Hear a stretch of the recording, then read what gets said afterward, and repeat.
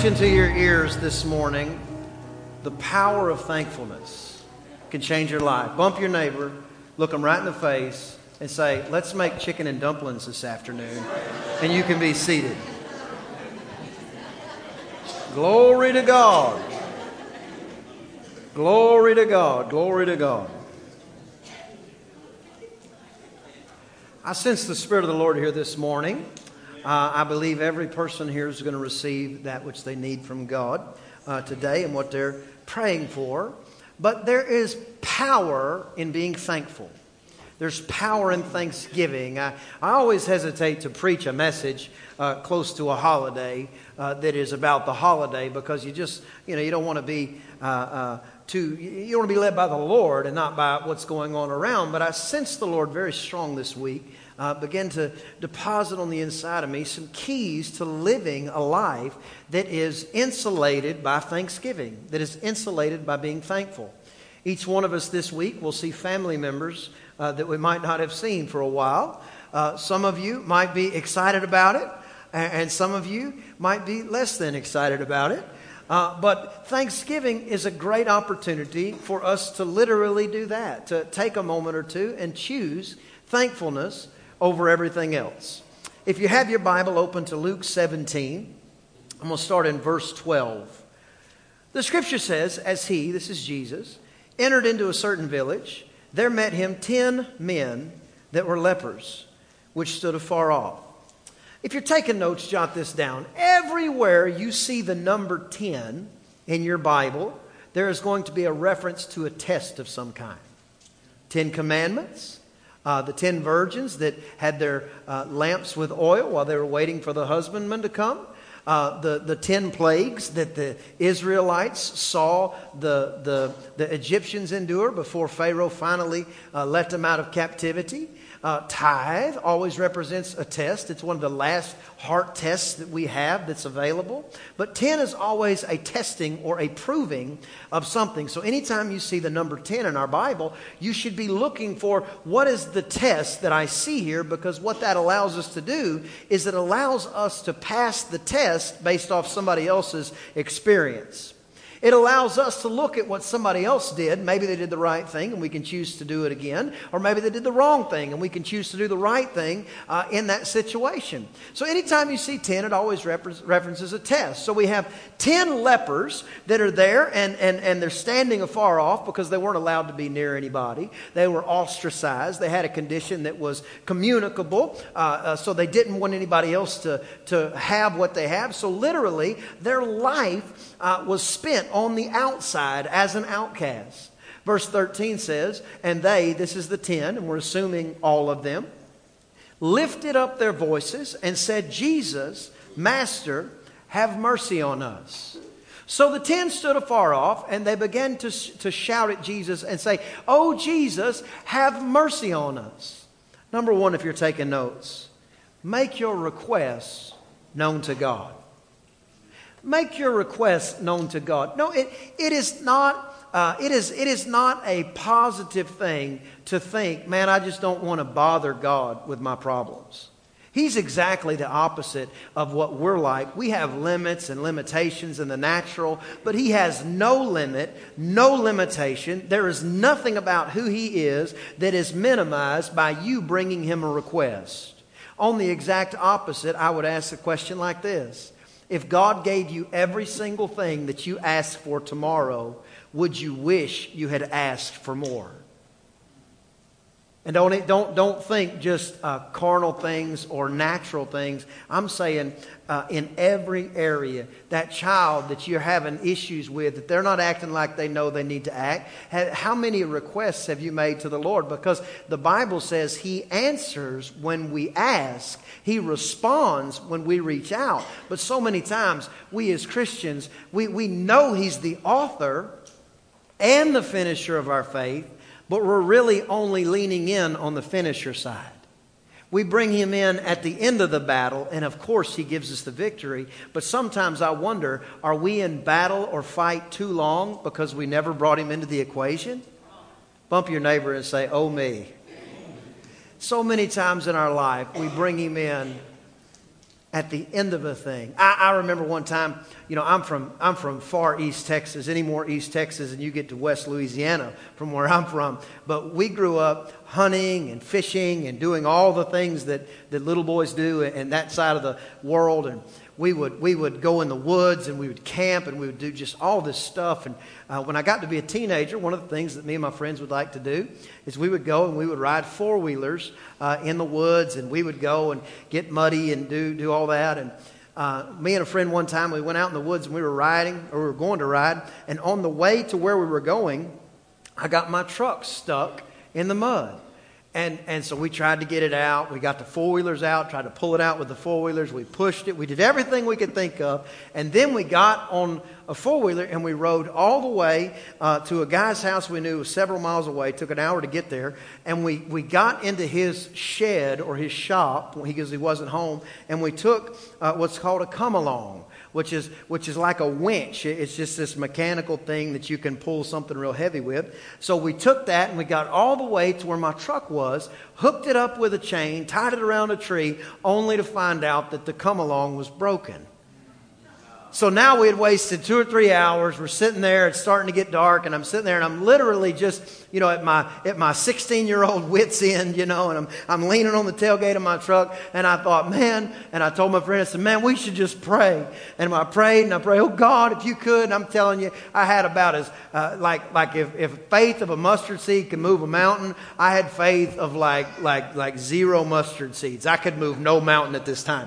And I thought, oh God, come on, can you help me? Get this truck out in the name of Jesus, amen. And God is my witness. I climbed in that truck, cranked it, put it in reverse, and it backed right out. And I'm sitting there and I look at my friend and he looks at me and I was like, glory to God. He's like, yeah, glory to God. And I just thought, how long did I dig in the mud when all I needed to do was allow him to be the author and the finisher of my faith? No, it's different when you live for God. Number 1, make your requests known to God. Tell him what you need. Tell him what you're believing for. You say, well, I don't know the best thing for my life. Let me tell you something. You know some good things that could happen in your life. If your house got paid off tomorrow, would it offend you? If your kids were serving Jesus so hard and loved God so much that they woke you up on Sunday morning, would that bother you? No, you pray and to the best of your ability, and here's how you always stay on the right side of faith. You say something like this, but nevertheless, thy will be done. You pray what you know, and then you say, oh God, I know you know better than me, so if there's something better, I want what you have for me more than I want what I want for me. Give God a big hand of praise right there. Always make your requests known unto God. So they lifted up their voices and said, Jesus, have mercy on us. And when he saw him, verse 14, when he saw him, he said unto them, go show yourself to the priests. And it came to pass that as they went, everybody say, as they went. As they went, they were cleansed. They began to go and do what the Lord told them to do. So many times we're looking for the big bang. We're looking for that one big thing, and it happens, and I'm really excited when it does. But sometimes, matter of fact, most of the time, number 2, if you're taking notes, so much of what God does in our life is realized as we go. You have relationships in your life that were forged in the exact right moment. You have relationships in your life that were forged at the exact right time. But the only way that you know that is to look back on what that relationship has meant to you. So literally, as your life has gone, you've seen the miraculous. The Bible says that the Israelites, they came out of Egypt.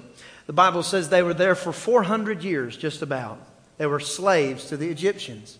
And then, in one day, by the blood of the Lamb, they were delivered out of captivity. And they went out into the wilderness, and they had to wander around for 40 years.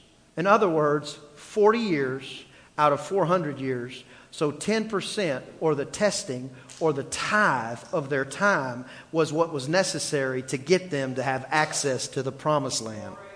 They were there, and the Bible says this, that their shoes never wore out. Their clothes never wore out.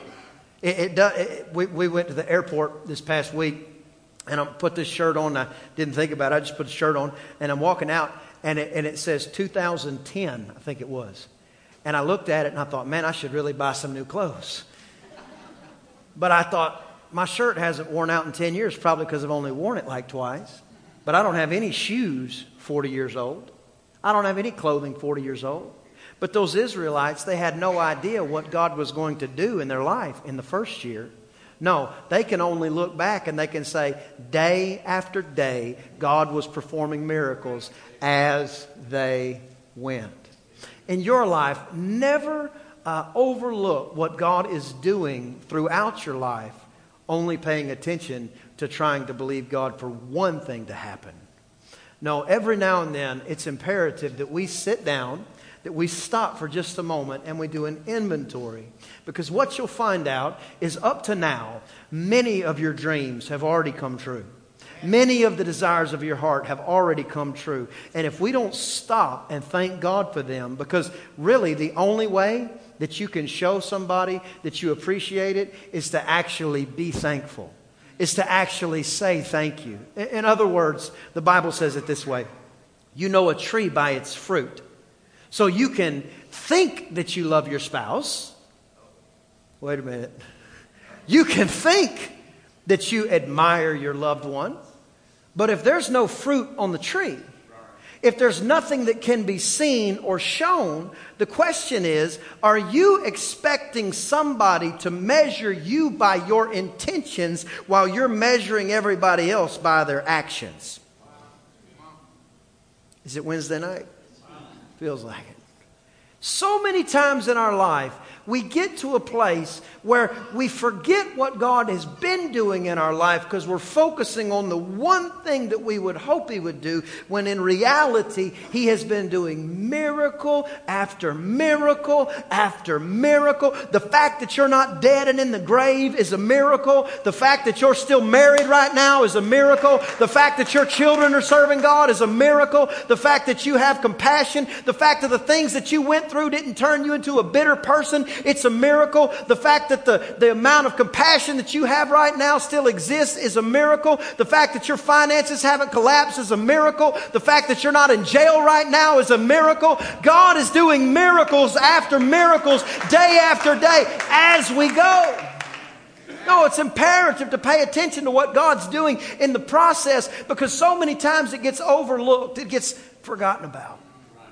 The Bible continues, verse 15 says, and one of them that was cleansed, so all 10 of them were healed. But the Bible says, and one of them, when he saw that he was healed, turned back and with a loud voice glorified God.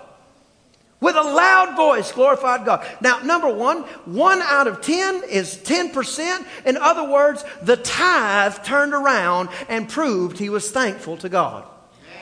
There's a difference in your life when you live for God. There's a difference in your life when you serve God. But here's the thing. This was a public issue that they had. It was a public infirmity that was on their bodies. But only one of them publicly decided to magnify God. Have you ever met that person? And don't look around. Have you ever met that person that every time you talk to them, they're telling you about all the sicknesses and infirmities and problems that they've got? Have you ever talked to that person, and like this morning, so you wake up and you're like, man, it's cold outside. And you go tell that person, you say, man, it's cold outside. Yeah, cold and flu season's here. Well, listen, Buford, I'm not getting a cold or the flu. Glory to God. Well, what do you mean you're not getting a cold or the flu? I mean, I am legally positioned as healed by the stripes on Jesus' back, so I'm not getting a cold or the flu. Pastor, I saw you the other day. You had a Kleenex and you sure sounded stuffed up. I didn't say the devil doesn't try it. I didn't say the enemy doesn't try it. I didn't say the world doesn't try to put it on me. I just refuse to accept it. My position is healed regardless of what my conditions look like. But so many people, they give public voice to problems, but then when the problem is gone, they were healed as they went. They forget to give God credit. When Lazarus was dead and he came out of the grave after 4 days, and the Bible says in the King James Version, he'd been dead so long that he stinketh. And Jesus walked up to the tomb and he said, Lazarus, my man, come out of the tomb. And Lazarus, who was in heaven next to Abraham, he all of a sudden shot back into his body and life came back into him and bound up like a mummy in grave clothes. He comes waddling out of that grave like that, and they begin to take the grave clothes off of him. He says, Jesus, I have missed you. Everybody began to shout and magnify God, because when a miracle happens instantaneously, we knee-jerk and we give God credit for. I'm looking for a church and a body and a people that will give God praise for healing them as they go. Jesus said, as they went, the Bible says, as they went, they were healed. And one of them came back and said, I understand it could look like it just happened. I understand it was just the common cold, and in about 7 to 14 days, most people get over it anyway. But I also know this: every good and perfect gift comes down from the Father of lights, in whom there is no variableness nor shadow of turning. So if it's good, it comes from God, and I'm going to give Him credit, whether it happens right now, instantly, tomorrow, eventually, or in heaven, eternally. I'm going to give God all the praise and all the glory. No, God's doing things as you go. He's constantly working on your behalf. He's constantly doing things behind the scenes. So, number 3, if you're taking notes, tell somebody what God has done for you. Tell somebody. You got a captive audience come Thursday. Whether you're going to have the traditional turkey and dressing, or barbecue, or bless God tamales, or whatever you're going to have a captive audience on Thursday. When you get to, I want you to be loaded for bear. I want you ready to tell somebody what God has done in your life in 2016. When you're out there working on the tractor with Buford after you eat, I hope nobody named Buford's here. When you're out there working on a tractor with Buford, and you're sitting there, and Buford says, hand me that wrench, and you go to hand him the wrench, and Buford says, boy, my wife's always nagging me, and I tell you what, and he looks at you and says, know what I mean? Listen, I want you to fight the old Southern knee-jerk response by saying, yeah, I know what you mean, because we always have this tendency to just want to agree with people. But I want you to understand the power of your words. And when he says that, you don't have to tell him, shut your mouth talking about your wife. You just say something good about your wife. Bible says light drives out darkness. And I'm not saying Buford's dark. I'm just saying the Bible says anything that you will touch and agree on, you can have. And we always like thinking about that when we come to the altar and we grab hands with the prayer partner and we pray the prayer of faith. But when you begin to touch and agree with people saying something contrary to the Word of God, guess what? You'll have whatever you touch and agree with. So when Buford says, would you believe my wife, this, that, or the other? I said, well, glory to God. I've been married 13 years, never had a bad day. Well, wait a minute. You've never had an argument? I said, I didn't say that. I said, I never had a bad day. Because one day with my wife, I'm just going to tell you, is better than a million days somewhere else. But you begin to speak life into a situation and you become light. When Claudine comes up to you at the Thanksgiving table, I'm going to have to get me like a dictionary with a bunch of names. When Claudine comes up to you at the table and she begins to ask you, and so how you been doing? You look like you put on weight. I want you to tell Claudine, well, the blessing of the Lord makes fat and adds, no, don't tell her. I want you to be ready to respond in kindness, with love. I want you to be prepared. Number 3, we need to tell somebody what God's done in our life. Can I just tell you? Okay, everybody raise your right hand. Come on, raise it up. I hereby authorize you to be a witness for Christ. Now give God a hand of praise. If He's ever done one thing in your life, you're authorized to speak on it. Did you know nobody knows better than you what God has done in your life? I can't tell your story. That's why I always tell mine. I can't tell your story better than you could. But this Thursday, you're going to have an opportunity. Verse 16, the man had come back and glorified God. Then he fell on his face giving him thanks. He was a Samaritan. Jesus answered and said, were there not 10 that were cleansed? Where are the other 9? 18 says, there are not found that return to give glory to God, save this stranger, just this Samaritan. There's a whole teaching there. Verse 19, he said unto him, arise, go your way. Your faith has made you whole. Your faith made you whole. There were 10 people who were sick. 9 were healed.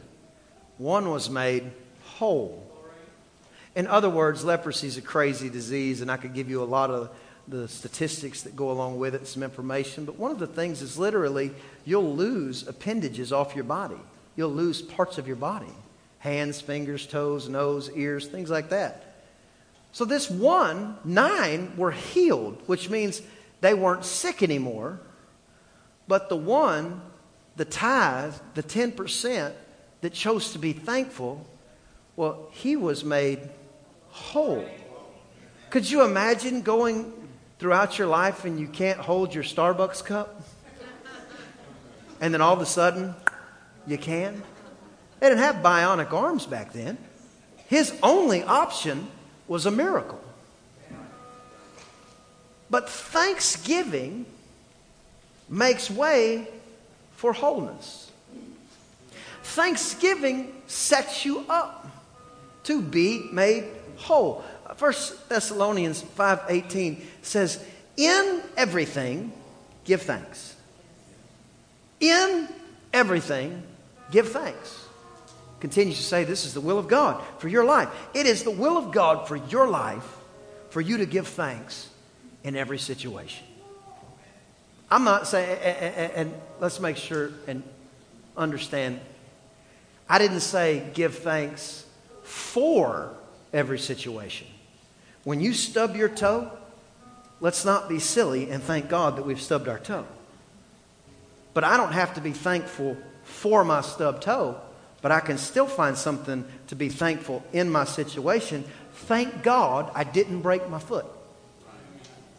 Now I'm strengthening a lifestyle of thanksgiving. This happens all the time in my life, and we try to train our kids where if something happens, we immediately thank God that if it could have been real bad. I remember one time I had my little 7-year-old boy, and we were playing baseball, and he didn't know, and he swung the baseball bat, and it just tickled my earlobe. And I said, whew. I mean, it probably wouldn't have killed me, but we're talking, I don't want to have to go get new teeth. I don't want to have to do all that other stuff. So I said, stop right there, baby. I said, God just saved Daddy's teeth. Let's thank Him. Thank you, God, for saving my teeth in the name of Jesus. You just stop and you take a moment. I remember one time I'm walking and we're walking down some stairs at our house, and my little boy, from the time he was a baby, he just believes in pocket knives and cowboy boots. So he had his cowboy boots on, and he hung the heel of his boot on one of the stairs, and he tumbled face first. He's 3 or 4 years old. Tumbled face first down the stairs, just tumbling just like that in front of me. And all I could do is just yell, Jesus! And he literally flips over, and it looks so horrendous. Probably, 15, 20 feet. Just boom, boom, boom. And I get down to the bottom, I pick him up. I said, you okay? At first words out of his mouth, he goes, yeah, Jesus got me. I said, stop. We're going to thank God because we're supposed to be going to the hospital right now, but instead we're going outside to throw the football because God can do what we cannot do in every situation. You begin to give God glory. You begin to magnify God. Listen, I'm not saying I'm thankful for everything that happens, but I'm going to be found thankful in any condition that I'm found in, because when I am thankful, now I am prepared to be made whole. Number 4, if you're taking notes, stand to your feet as a matter of fact, please. Number 4, if you're taking notes, thanksgiving makes way for wholeness and insulates from bitterness. Always, always, always, always fight the desire to be bitter. You will have a reason. The reason will make sense. Something wrong will have happened to you, and you can convince yourself a dozen times why you should be bitter. All I'm telling you is thanksgiving insulates against it. I don't understand why everything happens to different people and why some this happens to this and some this happens to this. All I can tell you is you find the one that has remained thankful in every situation, and you'll find the one that is walking in the joy of the Lord. The joy of the Lord is critical because the Bible says the joy of the Lord is our strength. So thankfulness makes way for joy, which makes way for strength. And then all of a sudden it just turns into a cycle, and you begin to get real conscious of what God is doing as you go. No, this week is a big week in our country. It's a big week here where we are, where families and friends gather together. And I want you to be a knee jerk where your reaction is thanksgiving. Where your response to every situation is thankfulness in some form or fashion. And sometimes you got to look hard for it. I'll tell you one quick story, then we're going to dismiss. My uncle, we were playing golf one time, and he had a friend of his. His name was Carl. And at the time, my uncle, we're going to have to edit this out of the podcast, just so you know. My uncle was a terrible golfer. Terrible. Just, okay, you cut it before, now we're back, so we're good. So we're playing golf, and my uncle hits the ball, boom, and it goes in the woods. Terrible shot, horrible. He drops another ball, he hits it, bang, goes in the woods. And I'm like, okay, bro, let's just go to the green, that's what I'm thinking. And he pulls out another ball, he drops it, and bang, hits it in the woods. And he does this like 6 times. And I'm like, listen, Tin Cup, it's time to move on to the next hole. And we're sitting there, and every time he hits it, he's like, oh, I can't believe I did that. Oh, I pulled my head out. Oh, I did this. And he's saying every problem that he's read in a book or whatever. He's like, oh, I can't believe it. Oh, I can't believe it. I'm like, well, I believe it because I've been playing golf with you all day. So this is not the exception. This is the norm. So can we move on? That's what I'm thinking. And finally, he hits one. But every time that he hits the ball, Carl, who was his great friend, Carl's in heaven now. Carl, who was his great friend, would say, oh man, you hit it good. Oh man, sounded good. Oh man, if that tree wasn't there. Oh man, he had something positive to say about everything. And I'm like, Carl, get real, man. We've lost like 10 balls on this one hole. And he's sitting there, and finally, my uncle hits one, and it goes backwards like 10 feet. I don't even know how it happened, but it goes backwards 10 feet. And I'm sitting there, and I was staring at Carl like, what now, Carl? You know what I'm saying? What's good about that? And Carl looks, and I could tell he was really thinking. He said, well, my uncle's a pastor. He said, well, Pastor, that's a much better lie back there. Come on, give God a big hand of praise. Sometimes you got to look for a reason to be thankful. You've got to look for a reason to give God credit. But if it's always worth it when you do. Amen? Bow your head and close your eyes, please. If you're in the building today and you're not